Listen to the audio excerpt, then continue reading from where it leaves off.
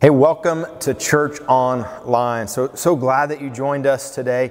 Hey, let me brag on the church just for a moment today. I think about last Sunday. Do you realize last Sunday the gospel reached more homes than any other period in the history of the world? And that's because you shared, you liked, you invited. Hey, and so maybe today we'll even do more than that. And you know what it reminded me of this past few weeks as we've kind of been going through this interesting situation is that what Jesus said in Matthew.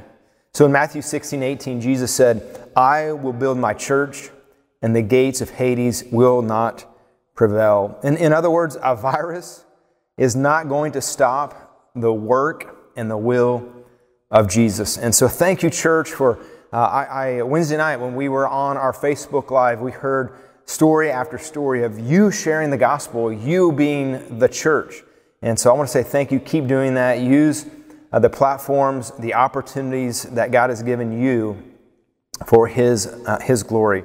And so, hey, this week, really 3 weeks ago, we started this new series, and that series is entitled, God Never Said That. We as Christians, and maybe I won't put you into it, but me, oftentimes I've misquoted God. I think probably you have as well. Statements like this, when God closes a door, He always opens a window. God never said that. How about this one? God helps those who help themselves. Again, God never said that. How about this one? Since God is good, life is always good. Here's the problem with that theology, with that statement. For one, God never said that. But what it does is it points towards a me-centered theology, that the Christian life is about me and about me holding on and me completing the task. And so if I believe that life has to be good in order for God to be good, then when life is like chaotic, then two things have to be true. Either God's not good or God's not in control. So we have to believe that God is in control and God is good, even though maybe life is not. And we're going to talk even a little more about that in our story this morning. Here's another one. God will never give you more than you can handle. And that's not true. God never said that. In fact, as you read Scripture, the opposite is true. God wants to give us more than we can handle so that we'll depend on Him. And again, it's a me-centered theology that I've got to handle it, I've got to do it. No, I got to trust in God. I got to turn and release everything over to Him. Today, the one I want to talk about is a statement that honestly I have said. I said it maybe in ignorance, maybe in pride. I said it as a young youth pastor, and I was trying to encourage parents to send their kids on a youth trip with me. And here's the statement. The safest place for your kid, or the safest place for you to be, is in the center of God's will.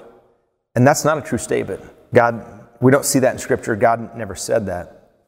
What He did say is, and what we do see in Scripture, is that the best place for me to be, the best place for you to be, the best place for my kids to be is in the center of God's will. Not the safest, but the best. Let me just be transparent with you. Last week, I talked about how Joy and I, my wife, 2 different days last week, we sent our kids back to Missouri. And honestly, it brought a little bit of anxiety. Like, I'm not in control. I can't protect them. And I believe what I preach. I've been preaching and teaching a long time, and I believe it. I believe God is in control. I believe God is good. I believe the best place for my kids to be is in the center of God's will. But to be a little transparent this morning, believing it and applying it sometimes is difficult. Like, it's easy for me to preach it. It's not always easy for me to live it. And this past Monday, I was on a Zoom call with about 30 missionaries from all over the country. In fact, 14 different countries. I mean, we had Peru and Greece and Spain, Honduras, the Philippines, Thailand, Japan, Belgium, Kenya, and all these different countries, all these missionaries who are going through the same situation that I'm going through. And you know what many of them said, what their prayer request was? The same thing I was struggling with. That their kids were in college was shut down, but here they're in the Philippines, their kids are in the United States, and what am I going to do? And again, it brought me to this thought that not always is the safest place to be in the center of God's will, but it is the best place. And so I want to bring this like to a thesis statement, I guess, if you would, for this week and for our teaching and for what I feel like God wants to tell us today. Here it is. Surrender is a lifetime commitment applied daily. Okay, hey, that's going to be on the screen right now. Surrender is a lifetime commitment applied daily. I know you're in your living room or maybe you're on your back porch, but I want you to say that with me today, all right? It's going to be on the screen now. I want you to read this with me. Ready? Here we go. Surrender is a lifetime commitment applied daily. What does that mean? That means that even though I believe God is good and I believe God is in control and I believe God is going to help me handle the things I can't handle, I have to make that decision every day. I have to surrender to His will every day. Let's change one word in that statement, and I think it's just as applicable. And here it is. Faith is a lifetime commitment applied daily. Again, it's on the screen for you this morning. I want you to read it with me, all right? Here we go. Faith is a lifetime commitment applied daily. Now, I want to share a book or a story in the Bible that we see this play out. So turn with me to Exodus chapter 1. Exodus chapter 1, and we're going to begin reading in verse 16. So Exodus chapter 1, verse 16, while you're turning, I'm going to get a drink of coffee here. I'll give a little shout out to Tyler Martin, church planter in Wyoming, praying for you, Tyler and Ashley. But Exodus chapter 1. Verse 8, now there arose a new king over Egypt who did not know Joseph. So a few weeks ago, we talked about the story of Joseph. He brought his dad Jacob and all their family. And at that time, when all of them came because of the famine, they came to Egypt. There were 70 of them. And here we are years later, and it says, there arose a king over Egypt who did not know Joseph, or he didn't know the Jewish nation. Verse 9, and he said to his people, look, the people, the children of Israel, are more mighty than we. Come, let us deal shrewdly with them, lest they multiply, and it happen in the event of war, that they also join our enemies and fight against us, and so go up against out of the land. Therefore they set taskmasters over them to afflict them with burdens, and they built for Pharaoh supply cities, Pithom and Ramses. Verse 12, but the more they afflicted them, the more they multiplied and grew, and they were in dread of the children of Israel. So the Egyptians made the children of Israel serve with rigor, and they made their lives bitter with hard bondage and mortar and brick and in all manner of service in the field. All their service in which they made them serve was with rigor, like it was difficult. Verse 15, then the king of Egypt spoke to the Hebrew midwives. So he speaks to the Jewish midwives, and he says, of whom the name of Shiphrah and the name of Puah, so these two ladies and their names, he speaks to them. What does Pharaoh tell these midwives? Verse 16. And we get the understanding that these two midwives were like managers over many midwives. Verse 16, he said, when you do the duties of a midwife for the Hebrew woman and see them in the birth stools, if it is a son, then you shall kill him. If it is a daughter, then she shall live. And so what Pharaoh is trying to do is population control, and he wants to kill all male babies who are born. And he's going to use the Jewish women, the midwives who don't have families of their own, to destroy the Jewish boys. So these ladies have a choice. They have to fear Pharaoh, who could take their life, or they're going to fear God, who's in control of their life. And so they have a decision. Who are they going to fear? Who are they going to follow? Again, we think about this. Surrender is a lifetime commitment applied daily. So they've made a commitment. They follow God. They fear God, Jehovah. But what are they going to do here? How's that going to apply to them? How are they going to apply that? Verse 17. But the midwives feared God and did not do as the king of Egypt commanded, but saved the male children alive. Here's a great principle for us as Americans. These women chose to defend the defenseless. And in our country, since 1973, we as a country have chosen not to defend the defenseless, the unborn. And so the example of these two Jewish women who chose to fear God, not man. Surrender was a lifetime commitment that here in this situation they applied daily in this story. Which brings me to a thought. Who we fear and respect the most shapes the way we live our lives. Who you fear and respect the most shapes the way you live your life. It's how your life is applied, how you play it out. So plan A didn't work. The plan the Pharaoh had to destroy the nation, it didn't work. So he goes to plan B. What his plan B was is that he gave authority and empowered all the Egyptians to kill the baby boys of the Jewish nation. And so I can't imagine the chaos that this created. And so that's where we pick up the story in Exodus chapter 2. So Exodus 2, verses 1 and 2. And a man of the house of Levi went and took as wife a daughter of Levi. So the woman conceived and bore a son. And when she saw that he was a beautiful child, she hid him for 3 months. So here's the story. We don't get her name, but later in Scripture we do. Her name is Jochebed. She has this son, we're going to understand later to be Moses, and she hides him for 3 months because she's fearful of what's going to take place. You see, her faith was greater than her fear. So she had the child, she hid the child, and moms, you know that after about 3 months probably, the baby is no longer very quiet. Right? It's hard to contain, it's hard to hide, and so she's fearing, what am I going to do? It's almost this idea of like, I can no longer protect my child. I can no longer protect Moses. I'm going to have to apply what I believe, that God is in control, that God is good, that God's not going to give me more than I can handle because He is the one going to handle it. I'm going to trust God. And so what is she going to do? She can't hide him any longer, but she trusts God. God is in control. Verse number 3. Exodus 2. When she couldn't hide him any longer, she got a little basket boat made of papyrus, waterproofed it with a tar and pitch, and she placed the child in it. Then she set it afloat in the reeds at the edge of the Nile. You know, my story last week of sending my kids out back to Missouri doesn't even compare to the fear this lady was facing. The unknown. I can't imagine the emotion that she had realizing I cannot protect my child. It's out of my hands. I'm just going to put this child in this handmade boat. I'm going to put him in the Nile and hope that someone will find him and someone will protect him. I can't protect him. Only God can protect him. She was helpless. She was desperate. But she trusted a good God.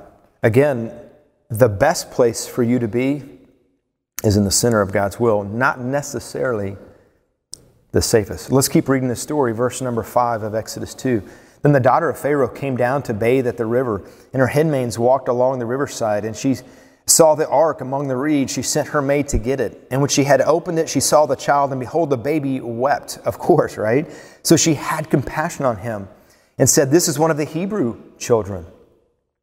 Then his sister, which is Miriam, who at this time is 6 years old, Miriam is kind of waiting and looking, and she sees what takes place, and she speaks to Pharaoh's daughter. In verse 7, she says, "Shall I go call a nurse for you from the Hebrew woman, that she may nurse the child for you?"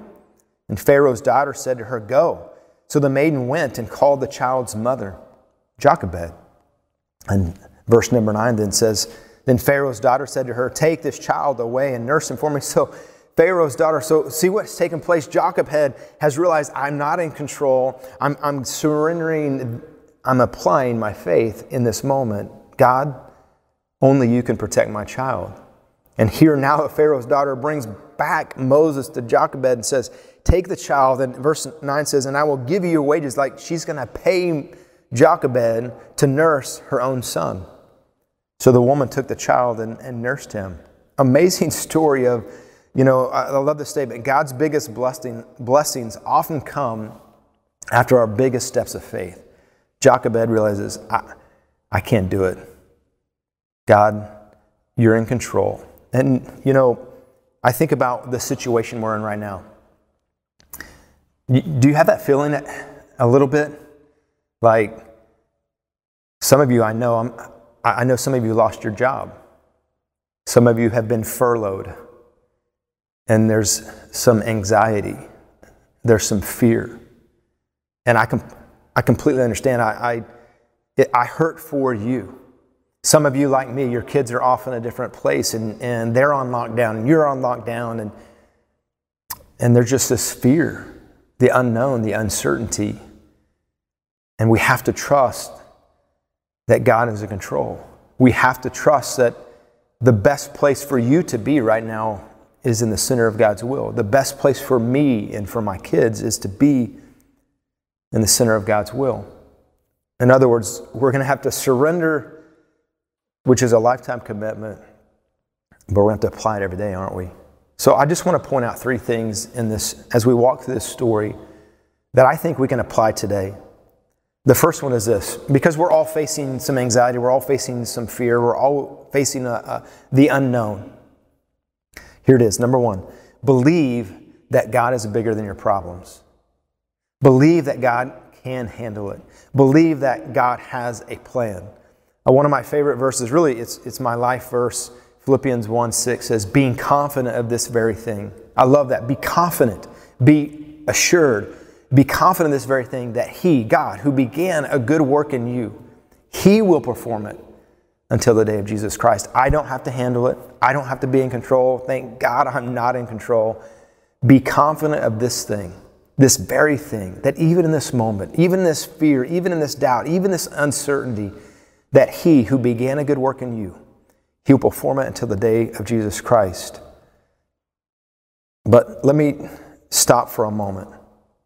That promise, He who began a good work in you, He will perform it until the day of Jesus Christ. It applies to people who have received Christ into their life.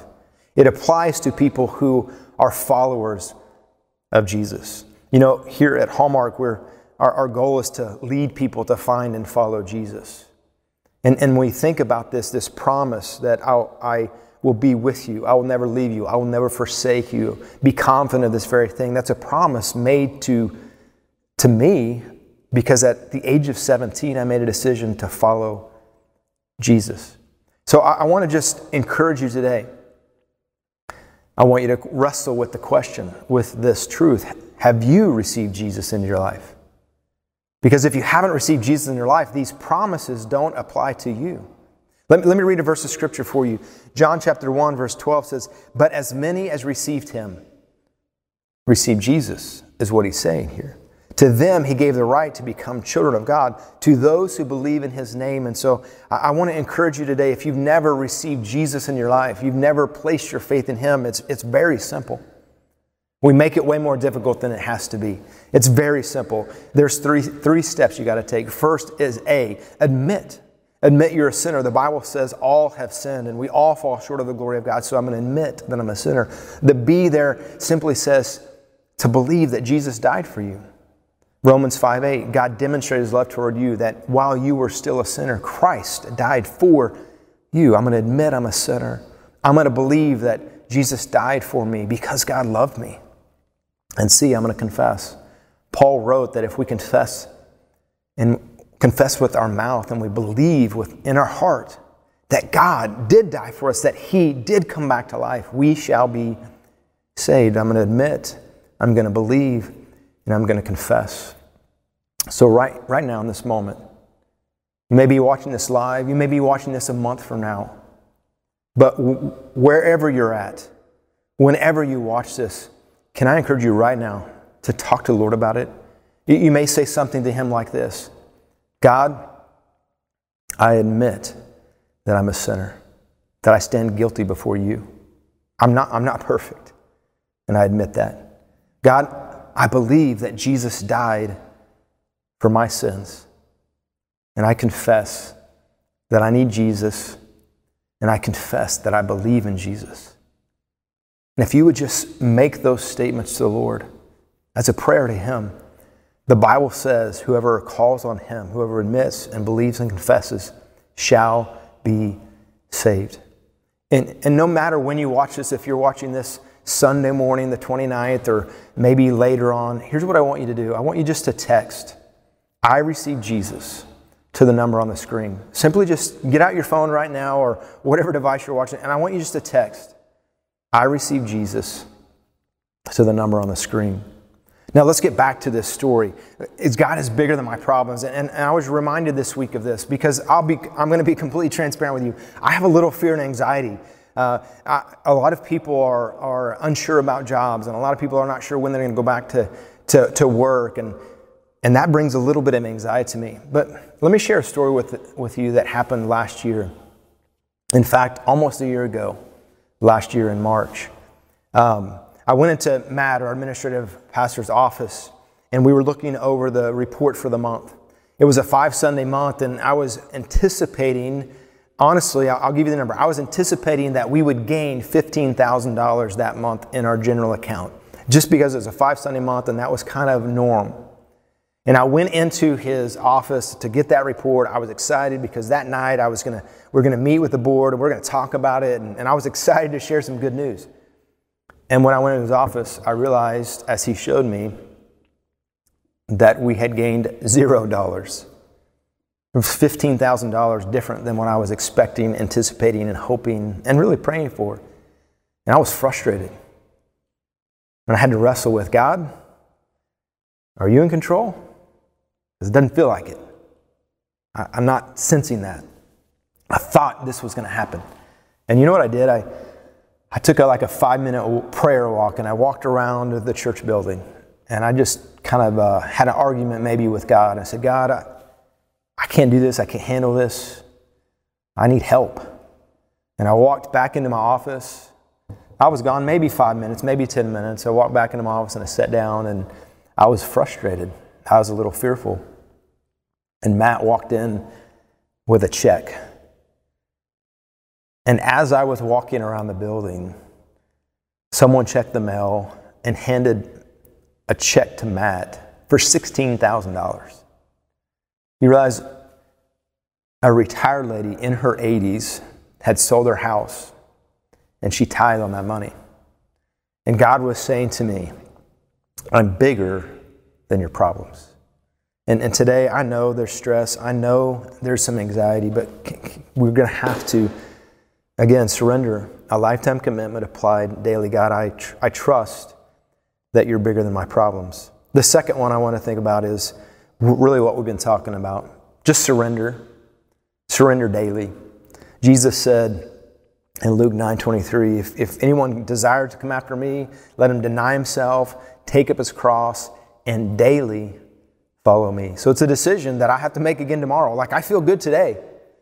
Tomorrow I might get up with a little fear and anxiety, and I'm going to have to again say, God, you're bigger than my problems, and I surrender today, in this moment, to your plan. And then number 3, let's get back to the story. Exodus chapter 2, verse 10.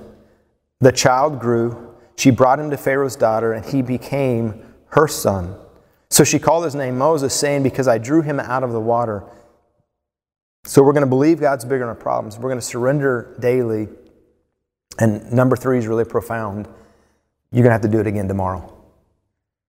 When I think of the story of Jochebed, a woman of faith, she realized that God is the only one in control, and she put Moses into the river. I can't imagine the emotions, the struggle, the heartache, but she trusted God. And God gave him back, and she got even paid to take care of her own child.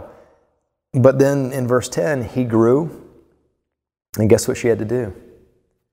She had to surrender Moses back to God and give him back. And I can't imagine what that meant or what that felt like and how difficult that was. But she made a decision. God's bigger than her problems. She's going to surrender to his will every day. And that means I'm going to do it again tomorrow. Listen, I know that you have some fear, and I have some fear. So together, could we do this together? Could we every day just pray, God, I know you're bigger than my problems. I trust you. The best place for me to be is right here in the center of your will. I'm going to surrender every day to you. And guess what? I'm going to do it again tomorrow. As Paul said, God has not given us a spirit of fear, but of power and of love and of a sound mind. Hey, I'm praying for you. If you need anything, please reach out to the church. We're here for you. We love you. And we want to surrender with you to the will of God in our life. Would you pray with me? God, we are blessed to have technology, to be in homes all across America and all across the world today. We thank you for that. And Lord, I pray that in my life that sometimes it's really difficult to apply what I know is truth. And I'm assuming today that if it's difficult for me, it's difficult for those watching. And so, Lord, I pray you would give us strength as the faith of Jochebed. Lord, that we would trust you're bigger than our problems. We would surrender every day. And we'd get up tomorrow and do it again. It's in the precious and powerful name of Jesus that we pray. Amen.